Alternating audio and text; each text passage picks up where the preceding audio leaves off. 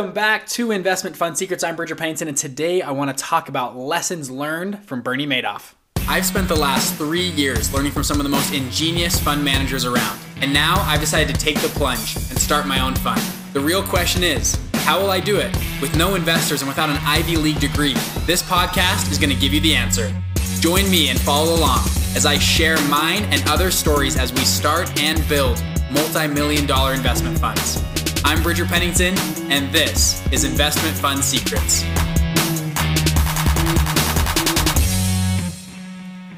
All right, so kind of a funny topic, right? What can we learn from Bernie Madoff? This man, for 35 years, ran the largest Ponzi scheme ever, over $65 billion. He did this for such a long time, had such a big organization, so many investors, so many notable people invest in his fund and lost money. How did he do it, and what can we learn from it is what we're going to talk about today. This is a fun episode. And the reason we're talking about this, I was actually on a trip to Israel, to Jerusalem, a few weeks ago on the plane. It was like a 15-hour flight over there. It was by the way, a fantastic trip. We did like the Holy Land and the tours. I'm Christian, so we walked through, did a lot of learning about Jesus, where he was, all this kind of stuff. It was just incredibly enriching. Side note, but we're on the flight over, and I clicked on the TV for this documentary about Bernie Madoff, and it's in his own words, right? So they interview him in prison after the fact to see what he did, why he did it. And then that sparked me to go online and do a ton of research on him and to figure out what made him tick. How did he get started in this? So Bernie Madoff, a while back, was in New York, started a small penny stocks firm. He was just trading his own money, actually. He had $5,000, which is about $45,000 in today's money. Started trading and did okay, did all right, and wanted to make a name for himself on Wall Street. And we don't know exactly when it happened, but he started to take investors' money. We know when that happened, but when he started the Ponzi scheme. So what a Ponzi scheme is, for those of you who don't know, I'll walk you through it. So what it is you take investor A, gives you money. Let's say they give you $1 million. And Bernie's whole thing was, I'm going to give you 1% return a month. You'll get a 12% return a year, and that's what we do. If you want something bigger than that, go somewhere else. If you want something smaller than that, more safe, go somewhere else. We do about 12%. We're just right in the middle, not too risky, but it's a good, safe investment. That's how he pitched his investors. So investor A gives you $1 million.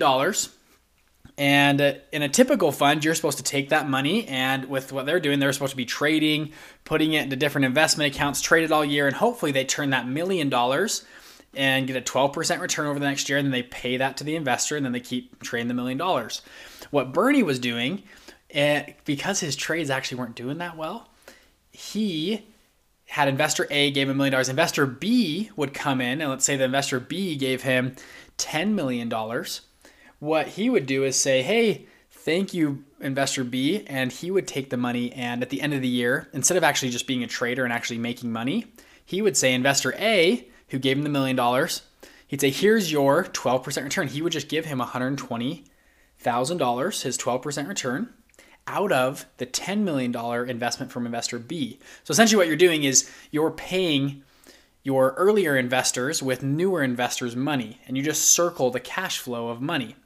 And so it's hard to get out of a Ponzi scheme, first off. So usually these types of funds, they lock your money in for a long time. Maybe it's 8, 10, 12 years your money's locked in, because if you asked for, hey, can I get my $10 million back? They can't give it to you because they're giving it out to all their other investors.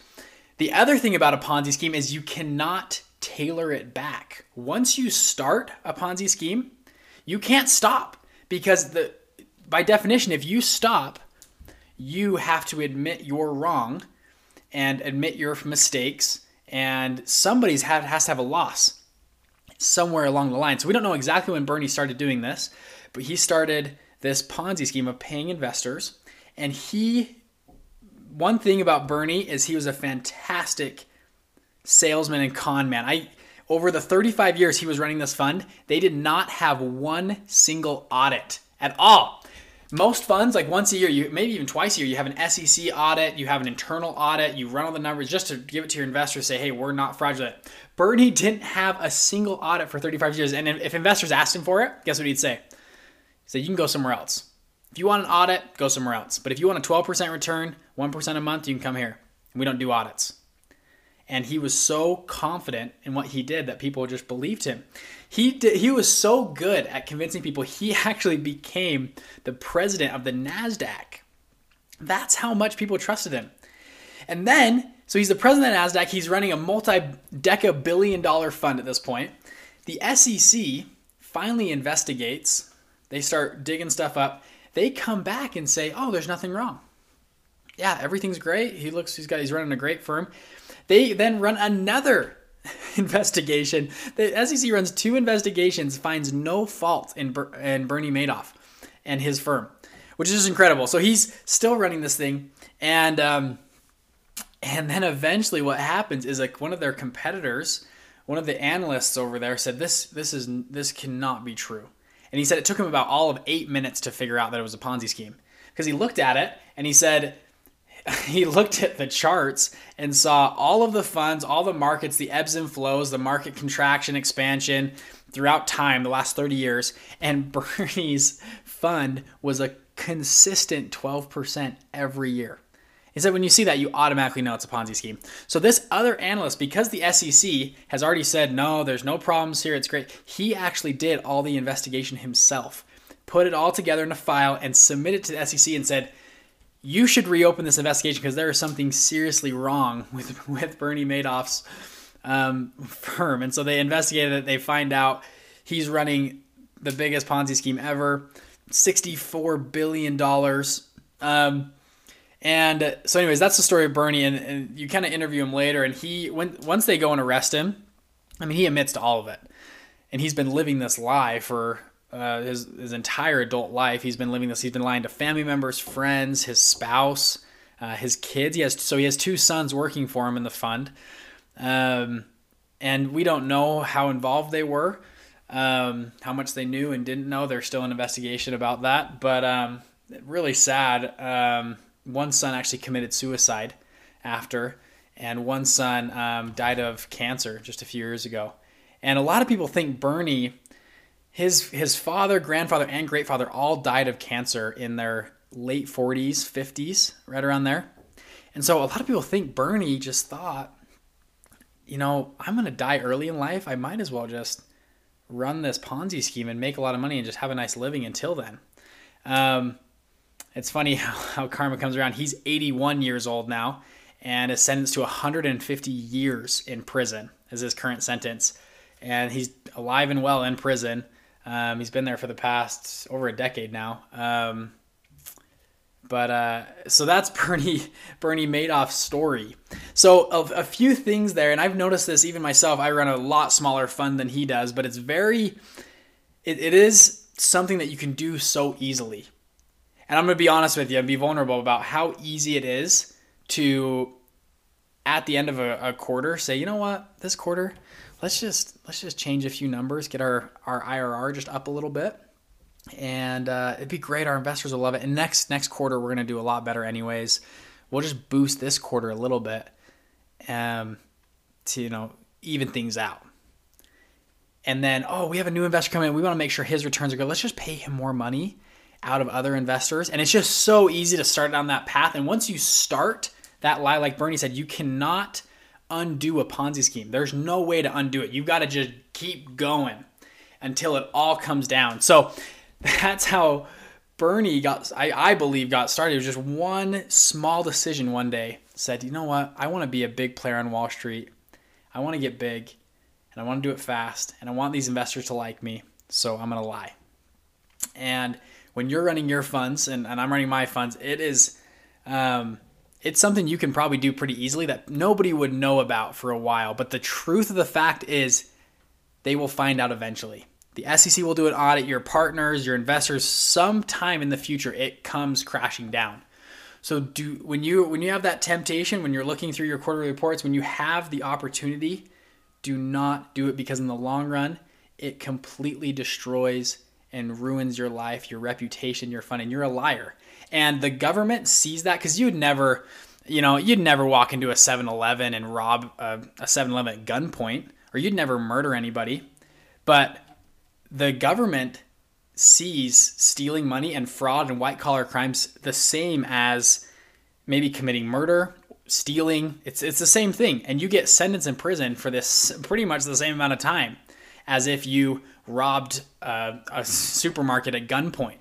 And you'd never do that, but you would steal money from investors, right? So what I'm trying to get at is don't be like Bernie Madoff in that aspect. Now, a few things to learn from him, though, is how freaking impressive he was pitching investors. And there's a lot of lessons to learn from how he navigated that social scene so well. And now you could say, well, Bridger, he lied, right? And yes, that's true. He did lie about his returns, which does help pitching investors. But that being said, that aside, his confidence when pitching investors was uncanny. To go to an investor that's looking to put potentially billions of dollars into your fund and they ask for an audit and you say, you know what, we don't do audits. Sorry, you can go somewhere else. If you want an audit, go somewhere else. But if you want a 12% return, come here. There is something to say for that type of confidence and his ability to lie through his teeth. But that confidence when pitching investors with your strategy and team is unmatched. And that's why I believe you do not need to be go to Harvard or work on Wall Street for 20 years to pitch investors and start a fund. You need to have confidence in your strategy. There's a few guys I know that are doing people are blowing up right now and doing funds about like Airbnb or VRBO rentals, where they buy rentals in that space. It's pretty much a real estate fund, but their strategy is to rent them out for Airbnb. If you have that great of a strategy and it's really good and you can pitch investors with confidence and show them data, they could care less if you went to Harvard or Stanford. All those things do is just get you in a room sometimes. And hopefully if you went to those schools, it gave you confidence, but you can get confidence a lot of other ways. I know of plenty of real estate investors that never did any of that kind of stuff and are very, very confident in their real estate investment because they do so well. They just know real estate. And I don't know too many classes at Harvard that are going to teach you a ton about fixing and flipping or doing Airbnb rentals, but it gives you the confidence, that stamp of approval. So that's why I firmly believe you do not need to go to Harvard. You don't need to work on Wall Street. You do need to have the confidence though. And the just like Bernie Madoff did when pitching investors, he had just pure confidence. And that's how he got promoted to NASDAQ president. He was so confident in his system. The SEC, and this is another thing to learn from him of how much, now I say, excuse me, I'm going all over the place, but when I say don't go to Harvard, I don't mean though is once you start your fund and you're starting your fund, be in those types of circles. Find out where those people hang out. A lot of those people hang out at charity events, donation events. I have a few people I know that run a fund. They constantly are volunteering for Make-A-Wish Foundation, for the food benefit they're doing next month. They're going over and help, hiking Kilimanjaro with a bunch of rich guys. I mean, they're doing stuff like that all the time to gain connections and to network. Bernie was fantastic at that. He was all over the SEC, donated tons of money to charities, organizations. Everyone said, wow, what a great guy, Bernie. Obviously, he's a fraudster, but there's a lot to learn from that once you start growing in this world. To gain those types of connections is a huge piece of it. Anyways, longer episode today, but I want to tell you about Bernie's story. I think it's very interesting and how he got started. And again, if I find any of you that are listening to this podcast and end up in prison or doing in fraud stuff, I will come to your house and rip your eyebrows out hair by hair, okay? So don't do any of that. Be honest in all your dealings. Be honest when you're doing your reports, even if it's going to be a little bit of a loss to an investor, and just tell investors, hey, I'm an honest guy. I don't fudge numbers. This is what happened. And this is how we're going to change in the future. That's a way better person. Investors respect that way more, especially since they've seen guys like Bernie Madoff and what they've done to their investments. They'd rather have an honest guy than a fraudster. Anyways, have a great week. See you guys. Peace. Yo, if you're just starting out, you probably have a lot of questions. That's awesome. I want to hear them. So please go to investmentfundsecrets.com, submit your questions, and if I like your question enough, I actually want to bring you on the show with me to ask those questions live to me, and I'm going to bring on another investment fund manager to answer them for you. So if you're interested in that, please submit a good question on the website. Again, that's investmentfundsecrets.com. See you there.